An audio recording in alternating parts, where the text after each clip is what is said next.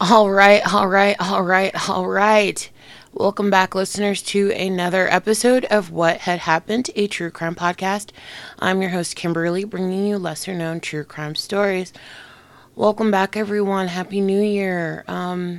Hope you are all doing well and easing into 2023. So, check it, double deck it. Today's script is super heavy, so I'm just going to hurry up and say thank you to all of you for listening, coming back, telling your people. I'm also going to quickly remind you to not forget to join the What Had Happened Facebook group.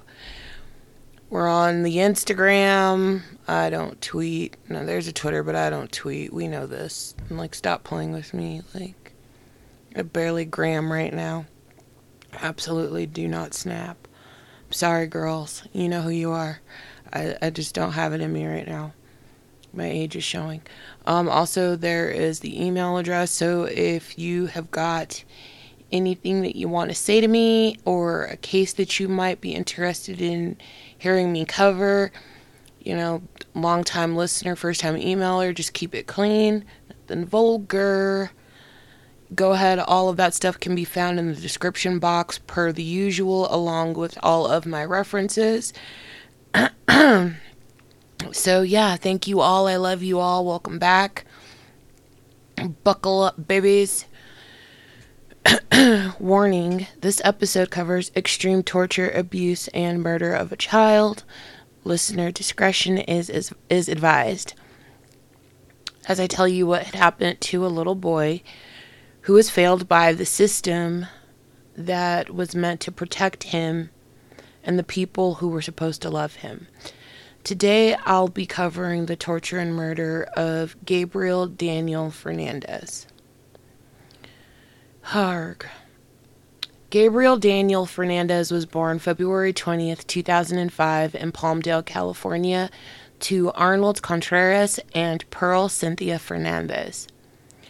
Pearl was born August 29th, 1983 in California to Robert and Sandra Fernandez. As a little girl, Pearl was sexually abused, witnessed domestic violence and other forms of, really horribly fucked up things that a child should not take in.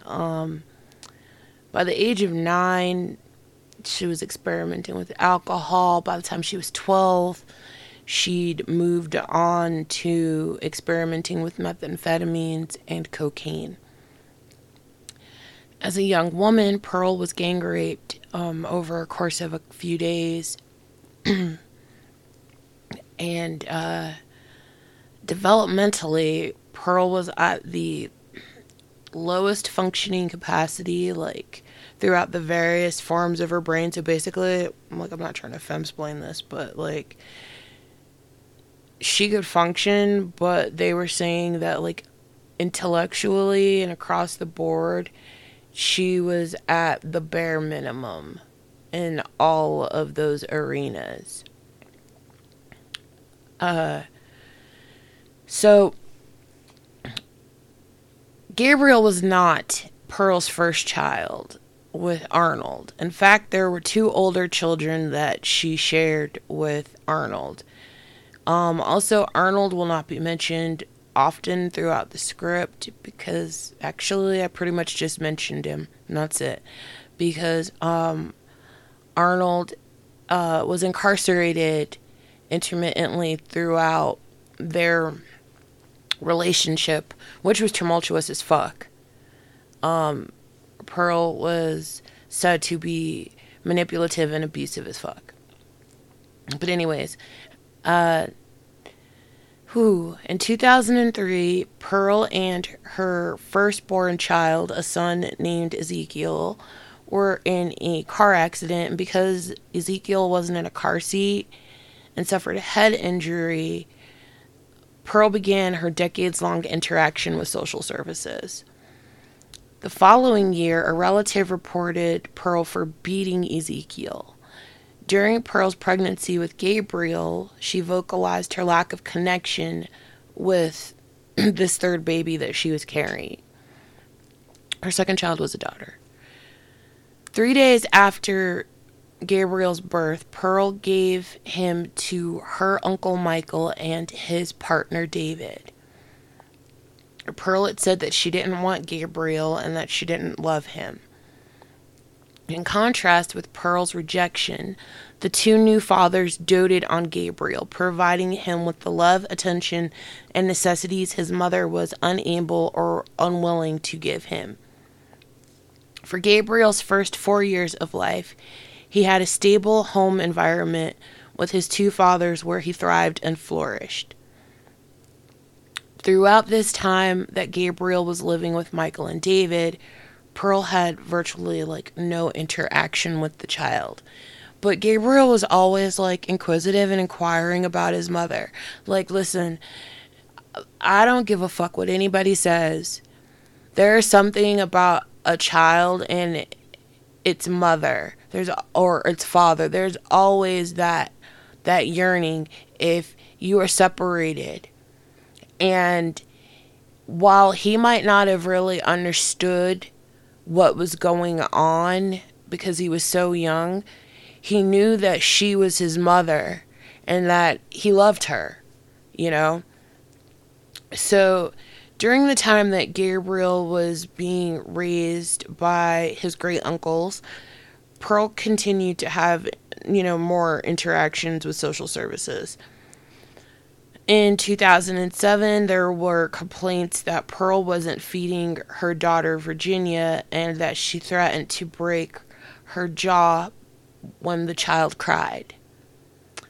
In 2008, Pearl was convicted of using a weapon in a reckless manner in Texas. I don't know exactly what she did, what kind of weapon it was, but she was incarcerated for 2 days for that infraction. Now, aside from concerns about Pearl's ability to properly parent her older children, Robert, Pearl's father, also had strong objections about Gabriel being raised by his great uncle and lover. Now, strangely, somewhere following Gabriel's 4th birthday, someone anonymously made an accusation against Michael and David, alleging abuse towards Gabriel. And following those allegations, Sandra and Robert obtained custody of Gabriel. So this is all kind of fuzzy timeline-wise, but shortly thereafter, Pearl, pardon me, I need a sippy sip, and her older children, Ezekiel and Virginia, moved into Robert and Sandra's home. Now, Pearl had been dating a gentleman whose name was Isaru Aguirre, who was a former caregiver and a security guard for a grocery store chain or something like that. And since before she and the children had moved in with her parents, or something like that, I don't know, there was a weird little timeline. She got with this guy, and it initially appeared that Pearl was getting her life in order, that her boyfriend was a decent duder because he wasn't about that gang life, you know what I'm saying? He wasn't a total piece of trash, he seemed, so I watched, to my chagrin, I'm glad that I was able to watch it for context and for research purposes, but it's heartbreaking to watch the documentary on Netflix about Gabriel Fernandez's case. But there's a part where Pearl's aunt is saying basically he had a car. That's where the fucking bar is. But okay, I also understand that, when you deal with scrubs who don't have cars your whole life, and then you meet somebody who's got a car they don't seem as scrubbish. Okay, so that was one of the finer points that they used to describe this gentleman. Anywho, they thought that he had his shit together. He seemed decent with the family. Everybody seemed to get along with him. But Sandra and Robert, they had their antennas up. They were like leery of him. Before they knew it, Asaro was also living in the Fernandez family home. Now, during this time, Robert and Sandra tried to encourage Pearl to bond with Gabriel, who deeply loved her, but like she would totally like reject him. Like, bullshit. Like, he's a Pisces, I'm a Pisces. I just wish I could have like snuggled that little fishy, because like I know where his like love language is, and it's bullshit that like his mother would reject him in that manner. Like, I'm never gonna get over that kind of shit. That's hurtful. So, whew. Let's fast forward, and now Pearl, Isaro, and Pearl's oldest children, Ezekiel and Virginia, have moved into their own apartment late summer 2011. We know this because Pearl started to receive benefits, like food stamps, things of that nature, because she had custody of those children and they were living in this home. During that time, Pearl and Isaro began living together, with the oldest children. Pearl was able to collect those benefits and welfare assistance. It's been said that Pearl and Isaro saw the monetary benefit of having Gabriel in their custody as well. Because obviously, the more children dependents, the more money that you should be able to obtain if your paperwork works out because of your lack of income, finances, things of that nature. So they had to cook up this plan, right? And I mean, like, Gabriel was flourishing during this time frame that he was staying with his grandparents, especially, during this last year that he was with his grandparents and his mom was out of the home. Now, it's October 2012, and Isaro drove to the Fernandez home to pick up Gabriel. He gave Robert and Sandra a ruse in order to take Gabriel with him. When Robert and Sandra realized that they'd been duped and lied to, they called the LA County Sheriff's Department to file kidnapping charges. Now, upon investigating, LA County Sheriff's Department assisted in the removal of Gabriel and placed him into the custody of his mother after finding that she had filed a claim that she was concerned about the treatment Gabriel received in her parents' home. So we're laying the foundation so that we can take claim and do what we want to do. So as officers were removing Gabriel, Robert and Sandra pleaded with them not to place him with Pearl because she had a history of child abuse. And they start like going down her little dossier, like check her record for real. Like, don't put him in her care. Like, she didn't even want him to begin with. Like, come on, like, this is ridiculous. So as soon as the front door closed behind Gabriel the first time he stepped through his mother's threshold, Pearl and Isaro began systematically abusing and torturing Gabriel. Days following the move, a call into the child abuse hotline alleging child abuse was reported. While neglect was found, the children were not perceived to be in any imminent danger, and they were not removed from the home. Now, when they come in there, they see that there's like a general little setup, you know what I mean? Like, the living room has like basic furniture. There's a table to sit down and eat. They'll go in, they'll check your cupboards, make sure that you have food to eat adequately for the amount of people living in your home. When they went into the bedrooms, they saw that in this particular space, there were 3 beds So there were actually three bedrooms, from what I could gather from crime scene photos. The boys had rooms. The boys had a room that they shared with twin beds that were made up. And Virginia had a room of her own that had her own little girly decorations and bedding and things of that nature. And then Pearl and Isaro had their own bedroom.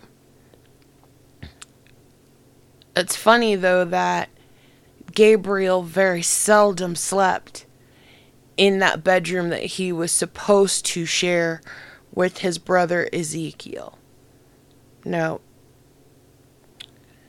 Instead, he was being kept in... Okay, so let's visualize, people. So imagine you've got, I don't know, probably about like a 20-inch television screen. It's a small little thing, whatever, right? It was a cupboard that looked like it was like the top part could be used as a TV stand. And then you had 2 doors beneath where you could store DVDs and TV cords or whatever normal people would store.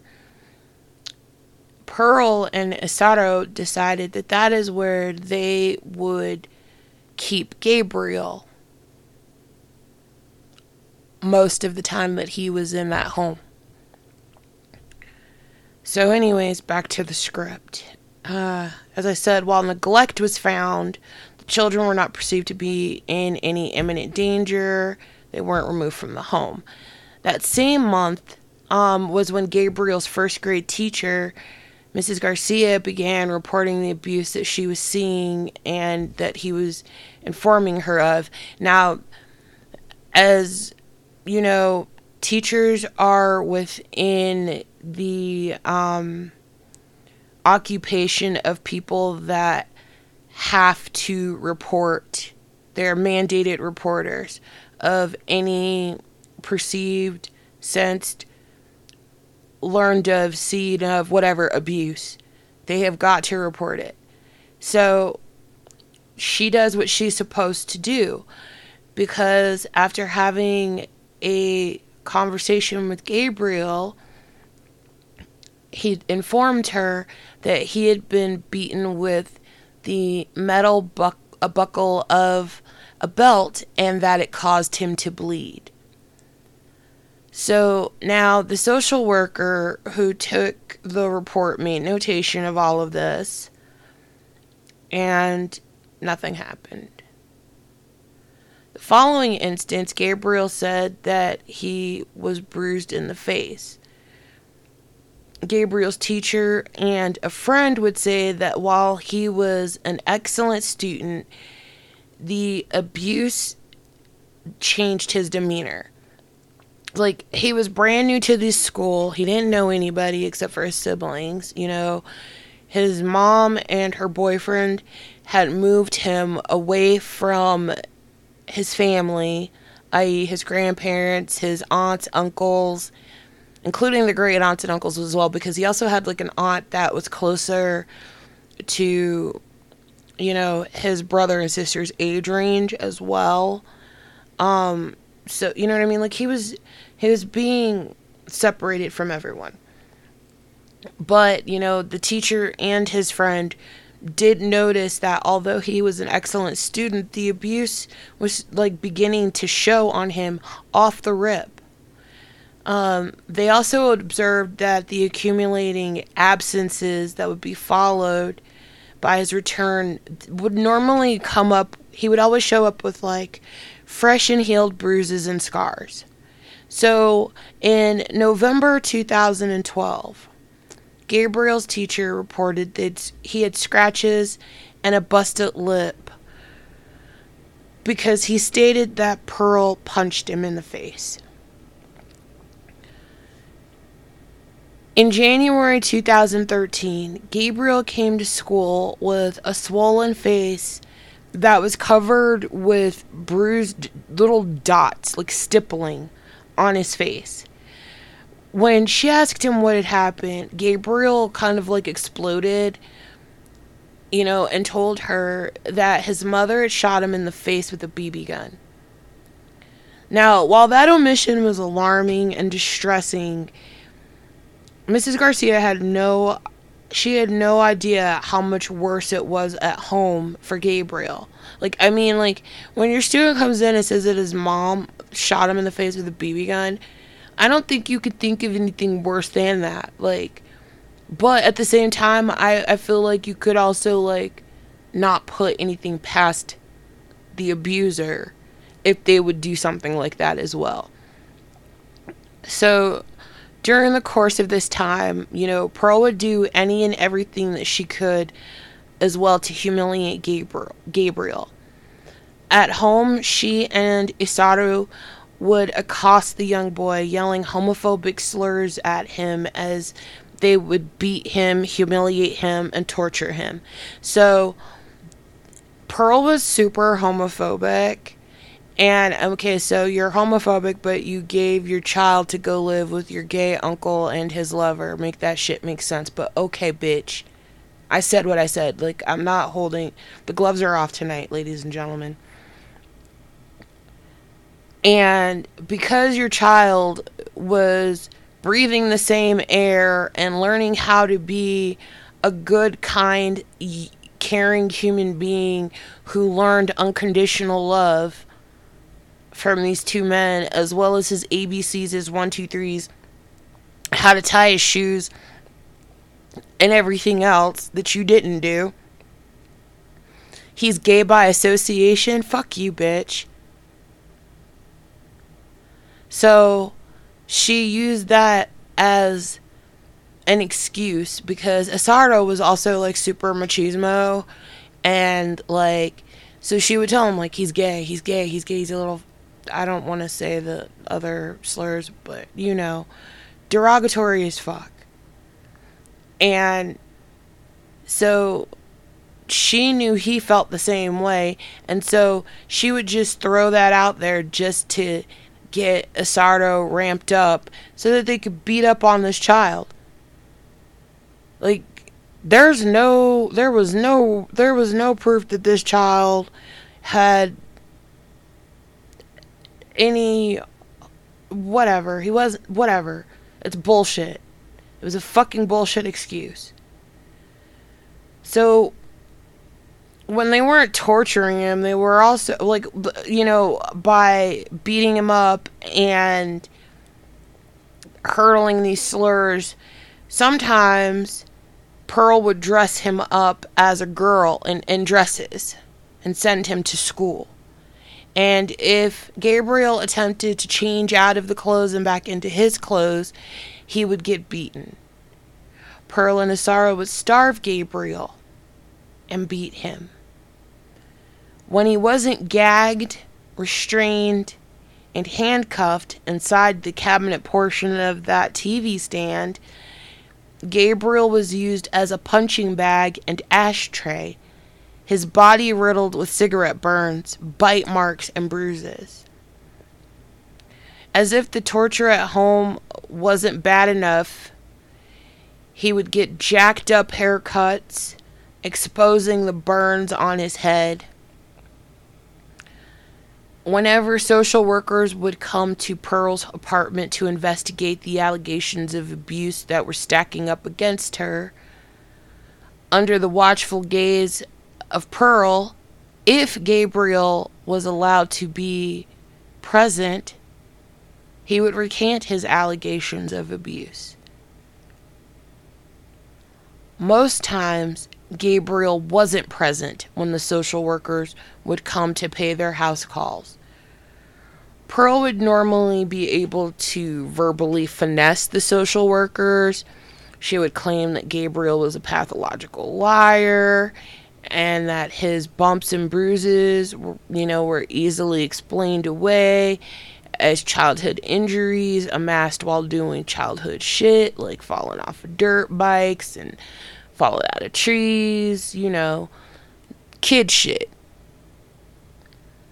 Not being a rock'em sock'em robot up against a 6'2", 270-pound man, and whatever Pearl was tipping the heights and scales with, up against a 4'1", 59-pound child.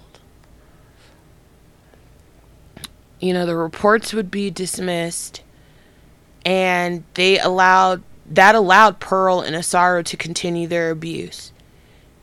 Day in and day out, Gabriel was savagely abused at the hands of the woman he loved most and her boyfriend. When Gabriel wouldn't clean the kitty litter properly, Asaro would make Gabriel eat the litter and feces.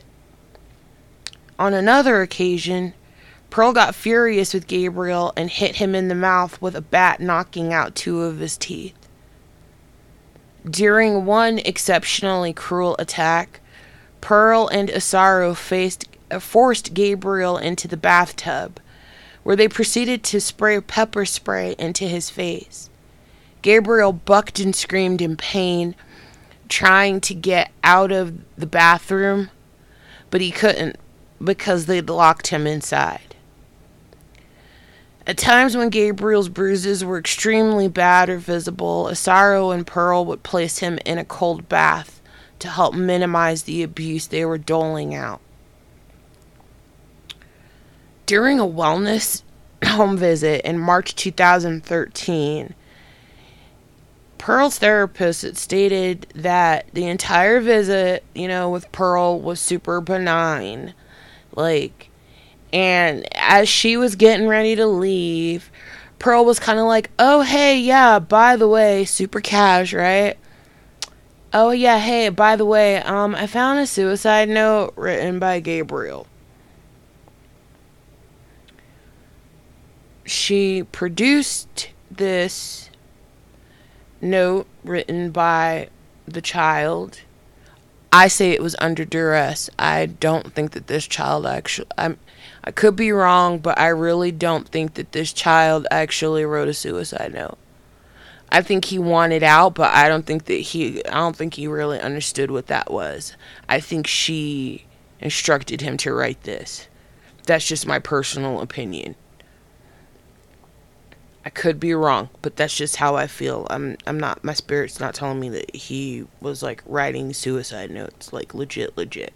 But when the therapist reported the suicide note to social services, basically she was told that since Gabriel didn't appear to be in distress at the moment, per Pearl, because, Gabriel wasn't present.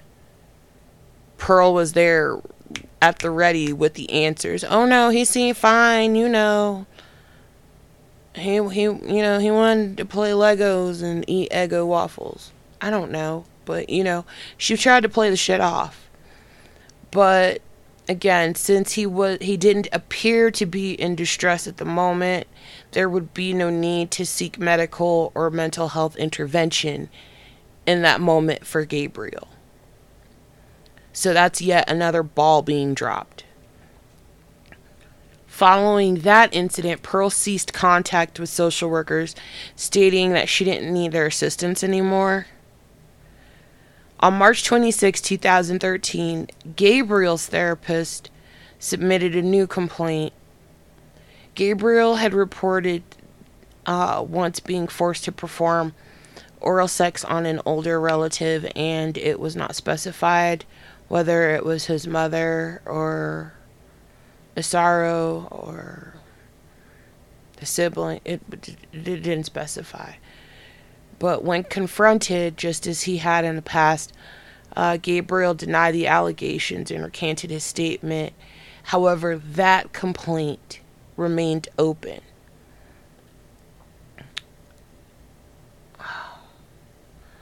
A month later, it was just around 4:30 on April 26th, 2013, when Pearl walked into the Palmdale branch of LADPSS's GAIN offices.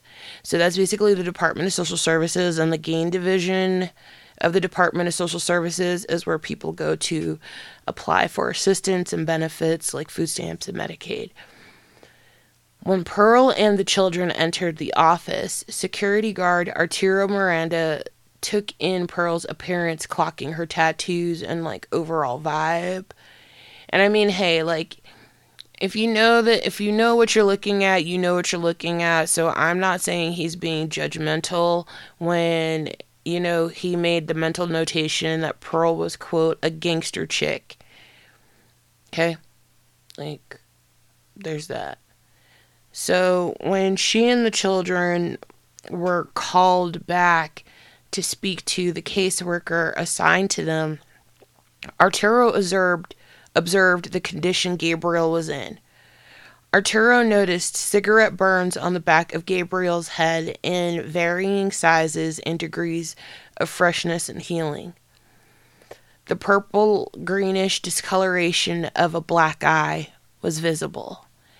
He also noticed the deep ring marks around the small boy's wrists. Arturo would say that on a scale from 1 to 10, Gabriel was at a 20. Arturo said, quote, his body was talking, yelling. He didn't really have to say anything. It was all over his body screaming for help. He knew it was abuse that he was taking in visually, and he couldn't stay quiet. As soon as Pearl and her children departed, Arturo spoke with the caseworker who had just seen the Fernandez tribe. Pardon me, that really fucked me up. His quote was really heavy. Maricela Corona initially thought that Gabriel had a ridiculous haircut, but Arturo immediately corrected her and told her that Gabriel had been abused. When she realized that that was in fact what she'd seen, she called her supervisor, Suzanne Harms. The supervisor informed Maricela that she was not going to approve overtime and that she was not to get involved. Another ball dropped. So when Maricela informed Arturo that there was nothing that she could do from her end of things, and she definitely did not want to lose her job, she had gone from being a receptionist at the Gaines office to now being a domestic abuse caseworker. Well, that's the department that she worked in. She had done like a month's worth of training and things of that nature. But, she had gotten promoted and she couldn't afford to lose her job. So she wasn't going to go against what her supervisor said. But she also felt that the abuse needed to be reported. So she basically was like, yo, I can't say shit, but you know what? You can do it. And, Arturo knew that this was a HIPAA law violation, obtaining, Pearl's vital statistics. Her name, her address, her phone number, all of that stuff. But to him, fuck it all to hell, that child needed help. And it was his responsibility to report the abuse and attempt to get that little boy some help. So Arturo calls his supervisor initially, right? And he tells him what's going on. And his supervisor essentially told him to mind the business that pays him. Reporting alleged abuse wasn't a part of the job description. Don't get involved. Stop. But Arturo was like, nah, bro, fuck that shit. Again, right is right, wrong is wrong. I don't wear this uniform and pretend to be a security guard just for the paycheck. I wear this uniform and I do take responsibility. When I see something, I'm going to say something. So drop a clues bomb to Arturo because he was ever diligent. He then goes on to call 911 where they tell him, nah, bro, this is, a non-emergency. You got to call LA County Sheriff's Department. So he does do that. he speaks to the LA County Sheriff's dispatcher, and after reporting the abuse that he witnessed that day at the Gaines office in Palmdale, Arturo asked a couple of times that they would, hey, are you sure you're going to send some deputies out to check on this boy? He really needs help. He was told yes. He was assured that he was going to get help. So Arturo felt that he had done the best that he could do, and that the LA County Sheriff's Department was surely going to see what he saw and, step in and help Gabriel. Hoy. So, in the upcoming weeks, Gabriel would finally return to school. As I said before, there was an ebb and flow with his attendance. Although whenever Pearl would have visits from the social workers and things of that nature, she would always claim that he had perfect attendance. Although, had they actually done their due diligence and checked in with the school, they would know that the child had been missing huge chunks of time away from school. So,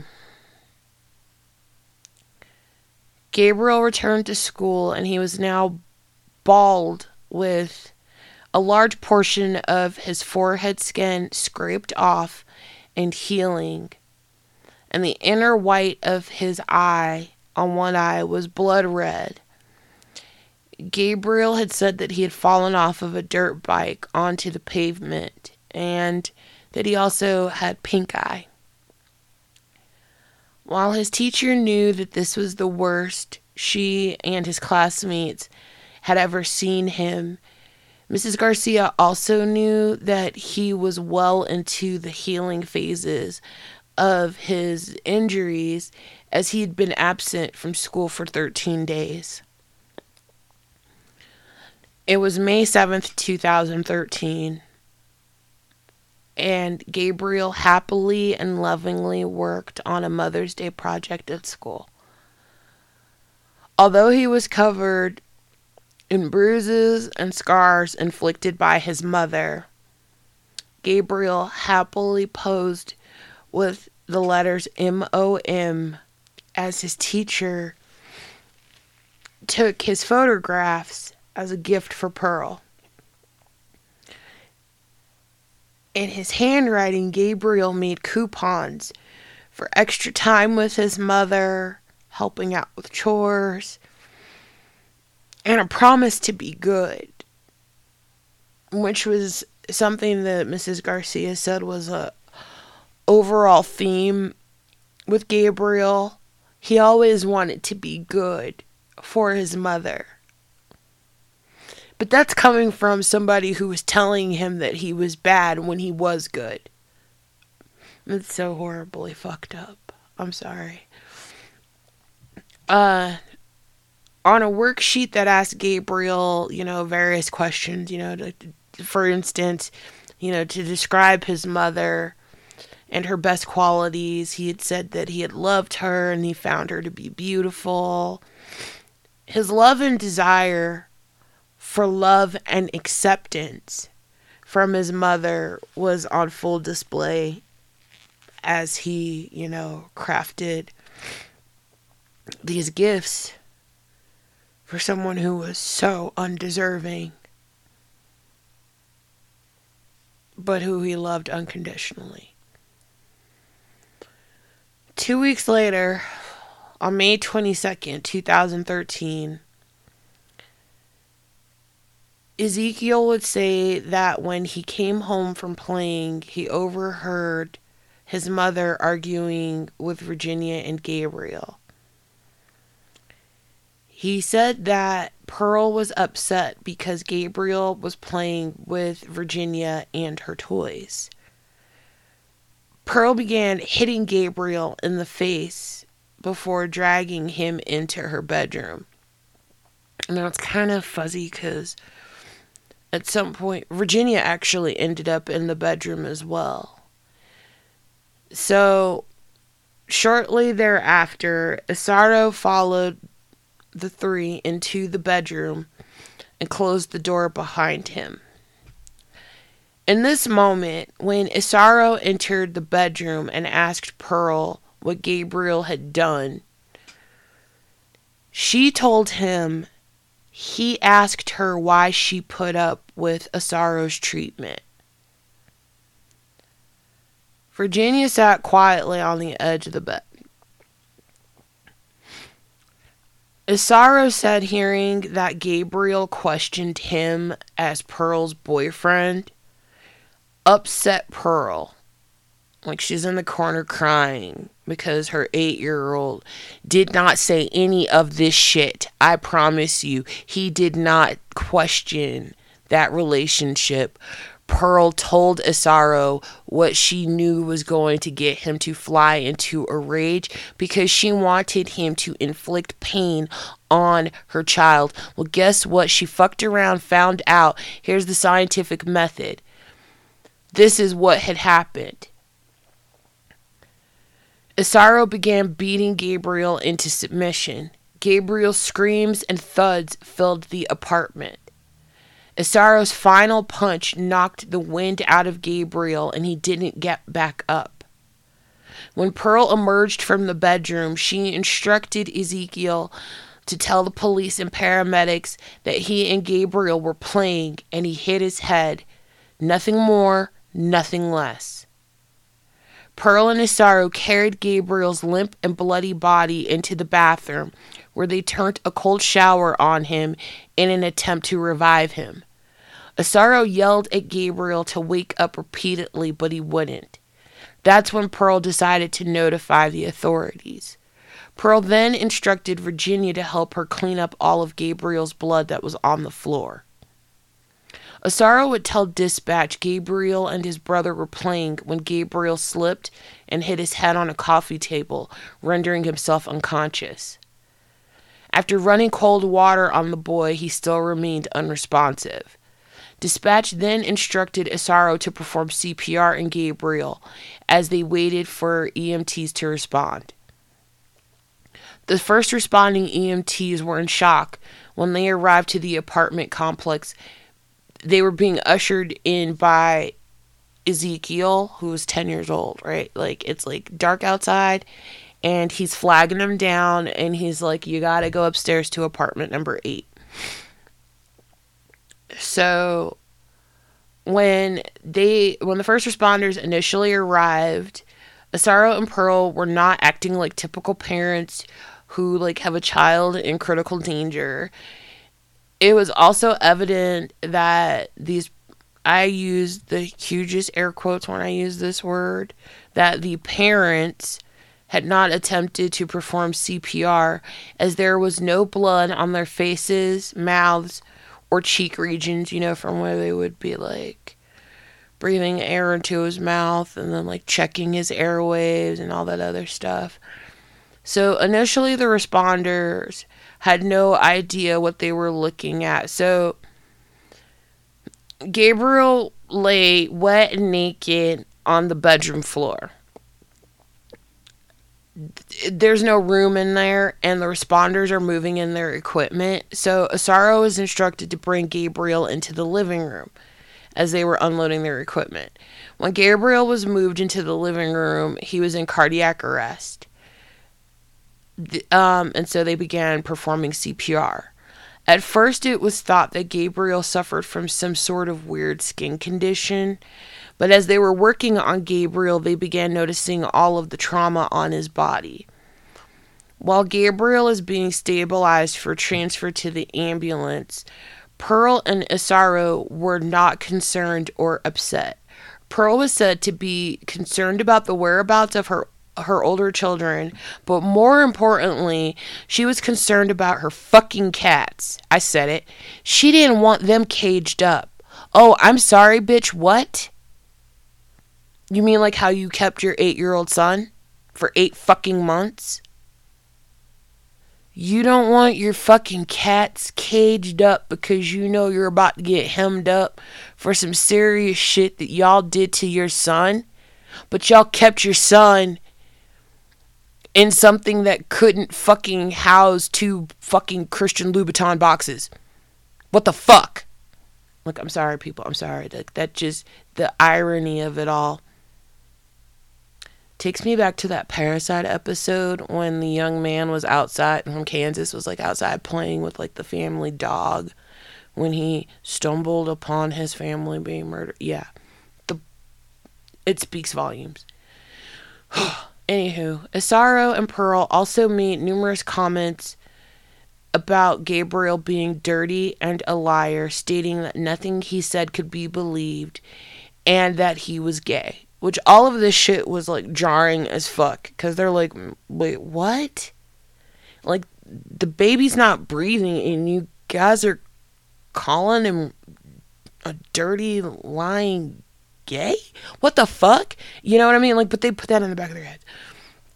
So it's also said that during the time that Gabriel was being transferred to the hospital, neither Pearl nor Isaro were being held by police, nor were they being prevented from riding in the ambulance with Gabriel. However, neither did so. Now, they were like, you know, like separated because they were both like the super aggressors in that environment. And so they needed to separate them to try to figure out what was going on.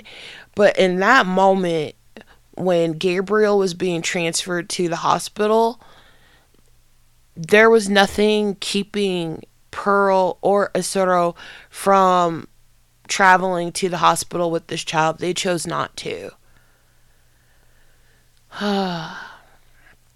So it wasn't until Gabriel was admitted to the hospital that the totality of the systematic torture he endured for 8 months was, you know, brought to light. Now, May 23rd, the day after this fatal attack, Pearl and Isaro were arrested for... Pearl was arrested for federal child endangerment, and Isaro was arrested for attempted murder. Gabriel would lie in a coma for 2 days before it was decided to remove him from the ventilators keeping him alive. And so he was pronounced dead on May 24th.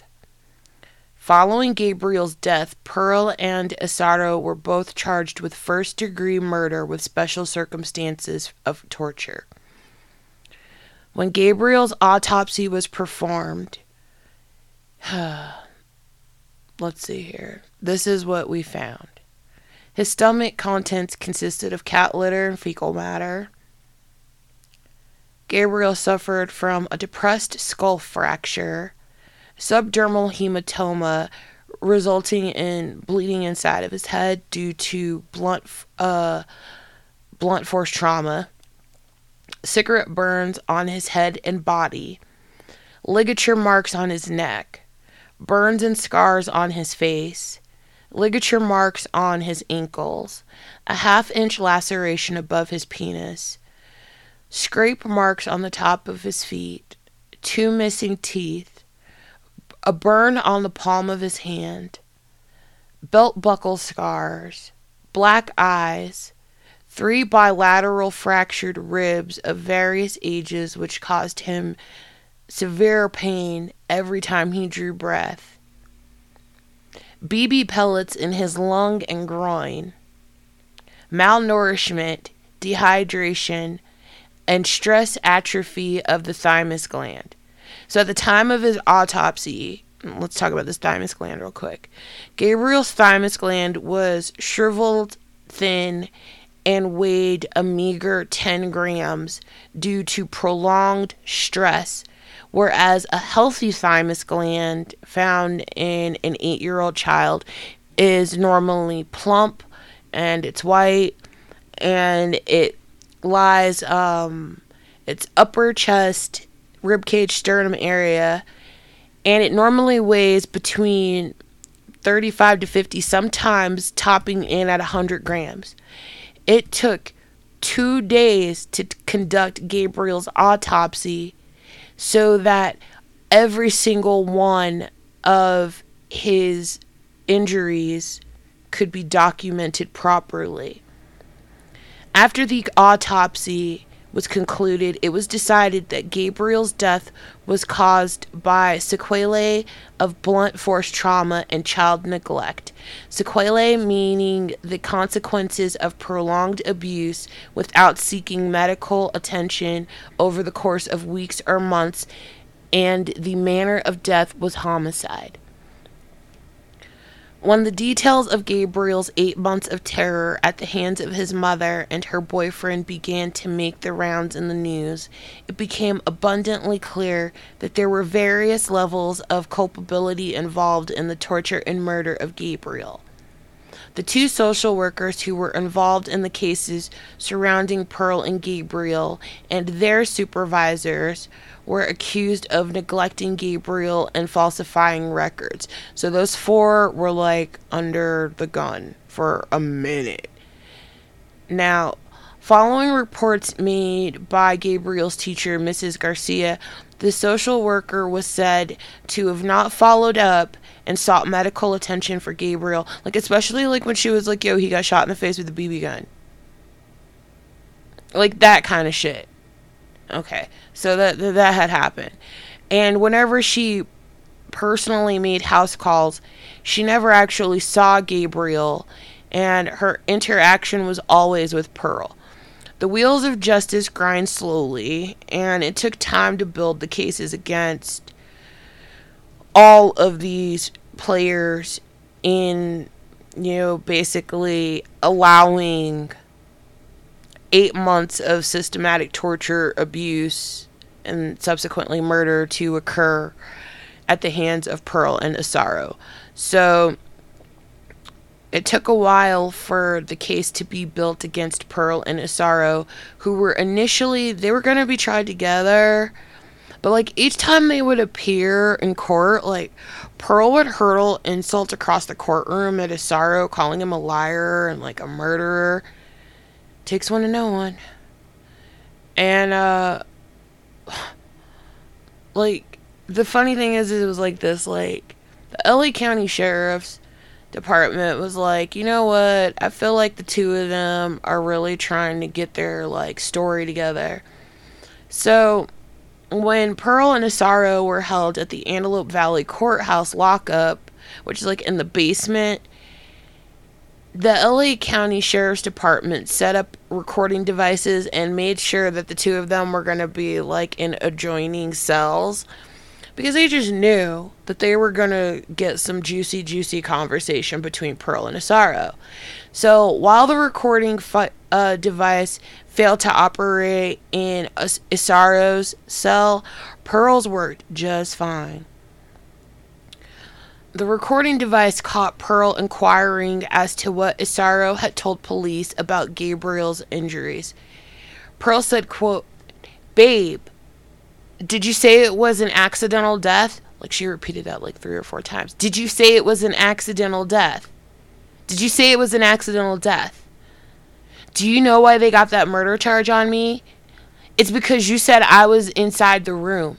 And I said, no, I was not there. I wasn't inside the room. That when I went inside the room, it was in the beginning to put sweats on. Then me and Virginia went into the living room." Pearl continued, "But they just don't know about the torture part. They're like, how in the hell did he get this? How in the hell did he get that?" And, I was like, he admitted that he fell off his fucking dirt bike. Remember that time he fell off his dirt bike? Babe, remember? Remember the time he fell off his dirt bike? Now, after basically coercing him into, like, going with this strategy, and this is the story we're supposed to stick to, the conversation then switched from their alibis and the story that they needed to, tell the police, to a sexual nature where Pearl basically started working her charms even harder with Asaro by asking him to, imagine some of their past sexual escapades involving stuff. I don't really want to repeat the nasty shit she said. Anywho, upon their arrest, evidence was gathered and processed, which included Pearl and Isaro's text messages, which discussed the tortures they were implementing on Gabriel, over the course of months.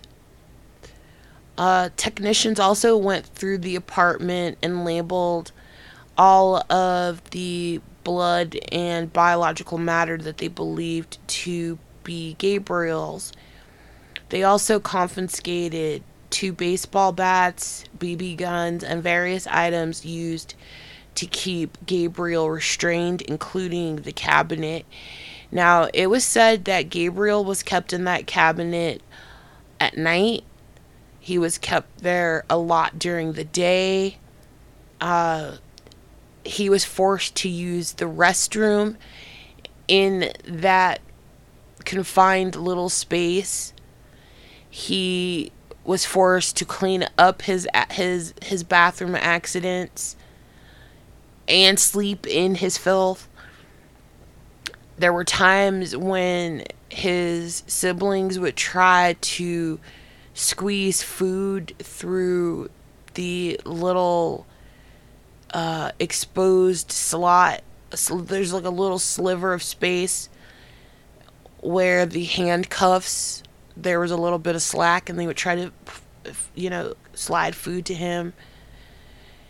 They confiscated a lot of stuff. And one of the most jarring pieces of evidence was seeing all of those yellow and red pieces of colored tape to indicate places where blood and bodily fluids that belonged to Gabriel, that were later identified as belonging to Gabriel, were identified within the apartment.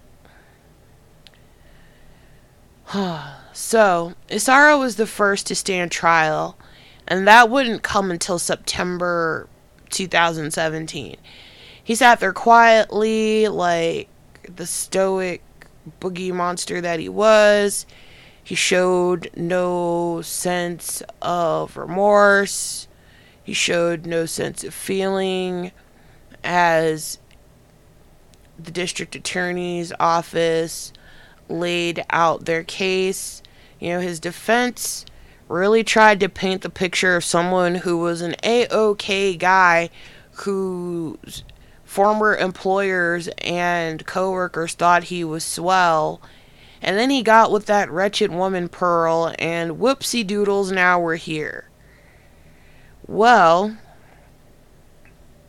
it took a little bit of finessing, because there was one juror that initially was not swayed with the premeditation portion of the case. He didn't think that Isaro showed premeditation, that this was a heat of passion case, and so therefore he did not, he didn't need first degree, none of that.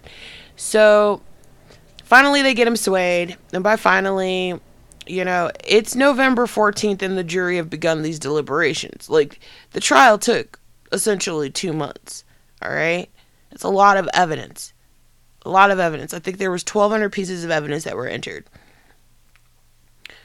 And so the following day, after speaking to this juror and convincing him that Isaro did in fact, premeditatedly commit murder, the jury found Isaro guilty of both first-degree murder and the special circumstances of torture. On December 11th, 2017, the jury deliberated on the penalty phase. Initially, the jury was deadlocked, but on December 13th, 2017, they delivered the sentence of death to Isaro. Knowing that Isaro was now going to be executed, Pearl entered a plea of guilty on February 15th, 2018. As a part of a plea deal to avoid the death penalty, she was like, yo, I did it. Now, lock me up and throw away the key, but don't take my life. Like, I'm gonna die here, but y'all ain't taking me out. So, having accepted Pearl's guilty plea, she was sentenced to life imprisonment without the possibility of parole. When she was given the ability to address the court at her sentencing 4 months later, Pearl said, quote, I want to say I'm sorry to my family. I want to say I'm sorry for this, what happened. I wish Gabriel was alive. Every day I wish that I had made better choices. I'm sorry to my children, and I want them to know that I love them. And I hope one day they will forgive me. And I hope one day they will come to their senses and come to me. I wish I could have saved Gabriel. And I just want to say thank you and God bless everybody.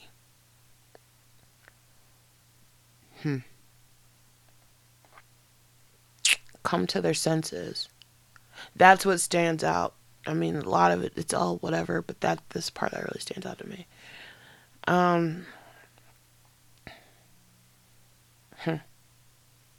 Following Pearl's sentencing, the judge also addressed the court, and he said that this was something that he very seldom did.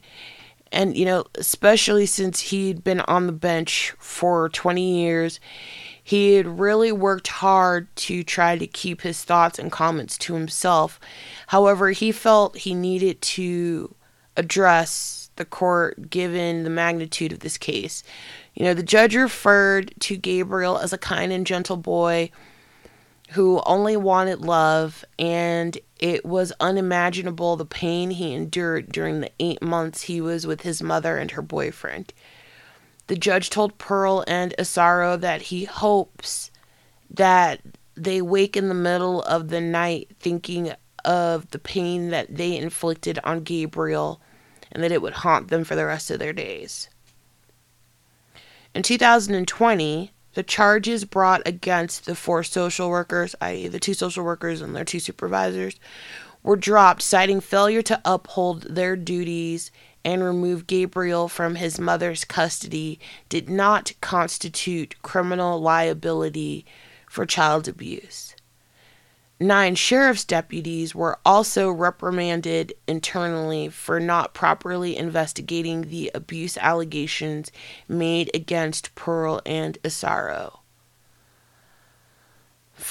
Unfortunately,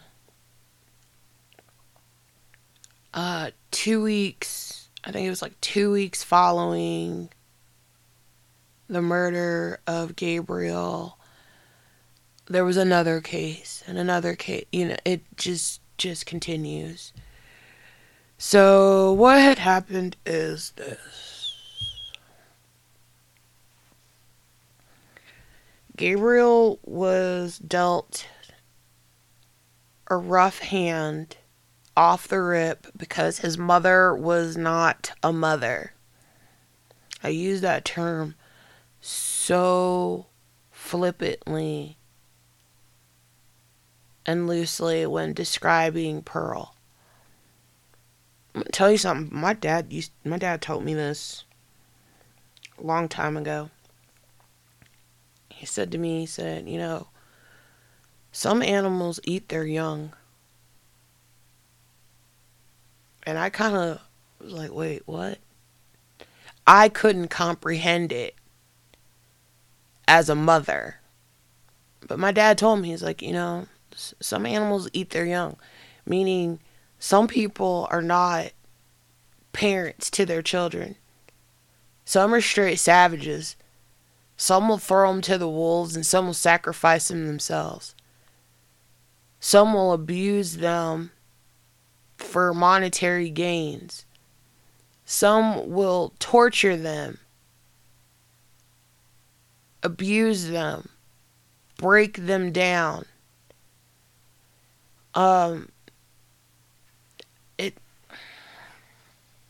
So there's that. His mother was not capable of being a mother. Now, that is because of her. That may be in part due to her mental insufficiency. Insufficient. Yeah, she was deficient. Like, I don't know. Whatever. She had mental issues. She was on the slower side of. They said that she stopped attending school in the 8th grade or somewhere along those lines. Like, yeah, it was like she was very young. So they say all of this, but I think that she was smart as shit and cunning as fuck, at least street smart. She knew how to work the system. She knew how to hustle men. She knew how to get what the fuck she wanted and how to get what the fuck she needed, how and when, and didn't give a fuck by any means necessary. Okay? So where she may have lacked being able to recite Shakespeare, Thoreau, Tennessee Williams, Mark Twain, she knew how to hook and crook. So there's that. So I don't think that she was really that bananas in pajamas. Yeah, some fucked up shit happened to her for sure. For sure she was abused. For sure she witnessed a lot of shit that she had no business witnessing. And she partook in substances, across the spectrum. She hung out with unsavory characters and did unsavory shit. But I don't think that, with all of that being said, she was troubled. And I think initially her giving Gabriel to her uncle was the best thing that she could have ever done for that young man. As a baby, he had everything that he needed, and they provided him with everything he needed in his most formative years as a baby and a toddler, up to age 4. This is the most. I think back on my own children. That was when they were so fucking dope, bro. Like, they're cool now, but watching them learn and explore and really start to take off and have their own little personalities and identities. Oh my goodness. My middle was a sassy little one. So she hated the doctors, and then Doc McStuffins became the thing that was a part of the Disney Junior crew, and it was right at the perfect time for her. So once we got her that little doctor's jacket, she had a little white coat, her little stethoscope, her little doctor's bag. Let me tell you something, that little sassy kid would stroll up in there with sunnies on, a purse, her doctor's bag, her lab coat, and an attitude, and she wouldn't give her doctors a single ounce of hell any longer because now they were colleagues. What's the prognosis, she would say to him. That's the best. And the fact that, he got to spend that time with his great uncles was great. I'm not going to speculate as to who made the allegations against the uncles, but that is basically where I believe that everything started to disintegrate for Gabriel, because it felt to me, it was the closer Pearl could get to him once she realized that she was missing out on some extra monies by having Gabriel, within her custody, she started to figure out how to reel him in closer. So first he's staying with her great uncle and his partner for the first 4 years. Next, someone calls in an allegation of abuse, and now Gabriel is staying with her parents. Whoops. Now she and her older 2 children are also in the same home with Gabriel. So now she's in his presence, and He has like his eyes on his mom. He can smell his mom. He can hear his mom. You know what I mean? Like, this kid is getting some interaction there. He's getting comfortable in her presence because she was never around. So when she leaves and then all of a sudden says that she thinks that he's better suited with her and his siblings, he felt a little bit comfortable. I also feel that Pearl targeted him, as I said, because with the taunts.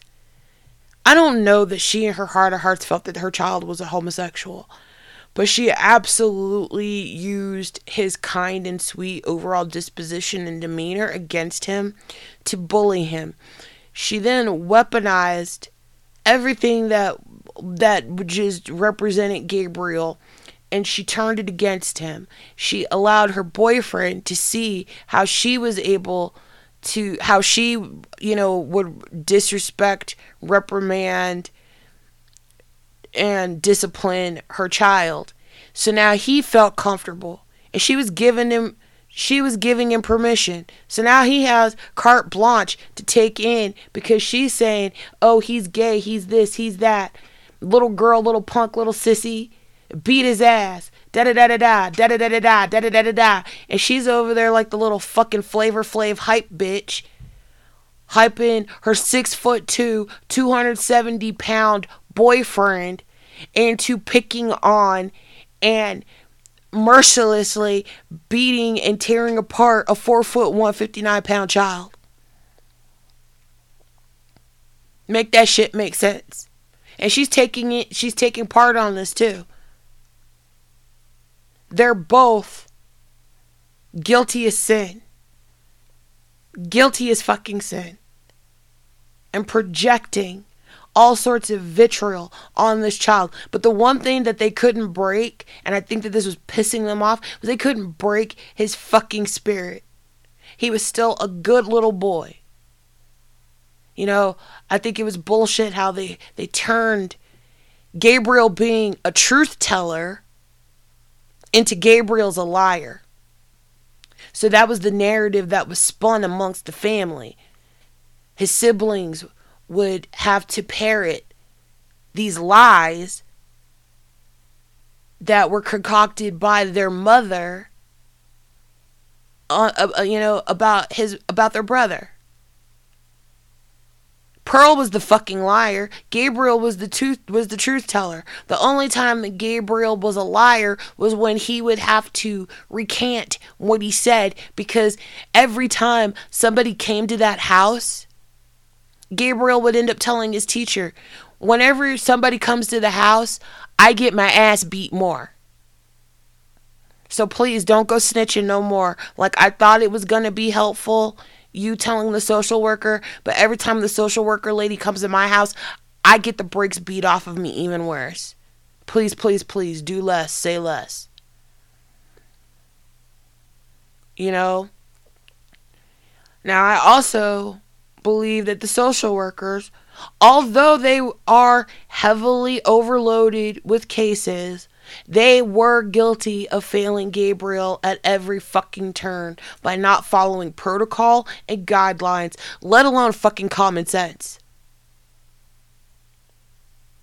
If you've been a social worker for like 20 years and you think it's okay not to lay eyes on the party who is stating that their mother shot them in the face with a BB gun, maybe you might not want to work as a social worker. Maybe you might want to work as a librarian. Maybe you might want to work at the local nursery, taking care of gladiolas and mums and shit. But you absolutely don't need to be working with children and families, excuse me, that are in crisis and peril. Now, I feel that the example needed to be made of these social workers, just so that within the occupation, people start to take more responsibility and culpability for the people that they represent and the work that they do, the reports that they file. You know, making sure that I's and T's are dotted and crossed appropriately. Making sure that wellness checks are made appropriately within a certain amount of time. Making sure that when the hair on the back of your neck stands up when you walk out of that apartment door, that you make a notation that maybe you might want to do one more random follow-up. Just to double check to make sure that everything is all systems go. Because see, it really hurts knowing that between the 8 months that Pearl and Isauro had custody of Gabriel, there were only 2 adults. 3. Okay, so when Pearl had gotten custody, and I didn't mention this earlier in the script, when Pearl had gained custody of Gabriel, one thing she did make sure she did do was to minimize Gabriel's interaction with her parents.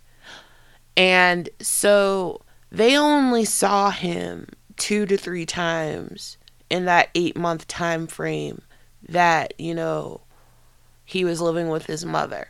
And that last time that he saw his grandfather, he had begged his grandfather to let him stay because he said he wanted to come home. And his grandfather told him that the case was open and that, you know, he promised him, you know, as soon as the case is closed and everything, you know, we'll get you back here, Poppy, all this other stuff, you know. And it broke his heart that the promise was never held up. But, you know, they separated this child.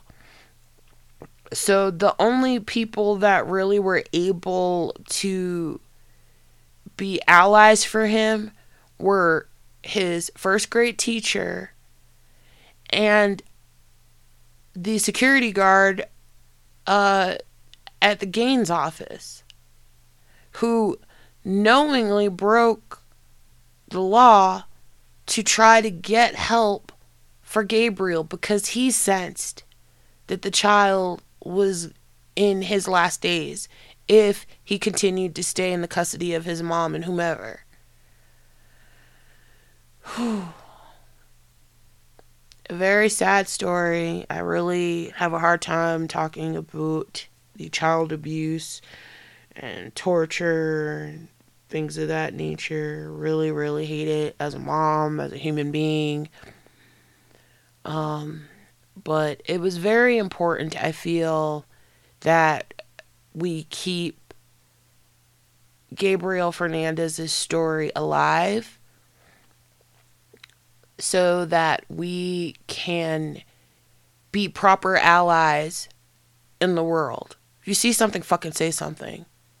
I'm sorry if I see a little kid getting yoked up like Super Duper Hardcore Deluxe and the kid is like, they broke this child. That is one of the many things that I said in my home as I was cursing up a blue streak whilst working on this script.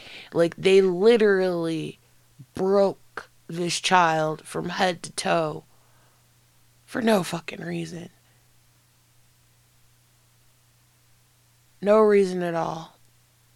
And so it's very important that this child's story be told so that we can prevent other children from being subjected to this kind of heinous abuse. Well, y'all, it's been a doozy. I'm Kimberly. I'm going to sign off and hit you with some of that beautiful outro music. Good night, and I shall return very soon with some more lesser known true crime storyage for you. Have a good night.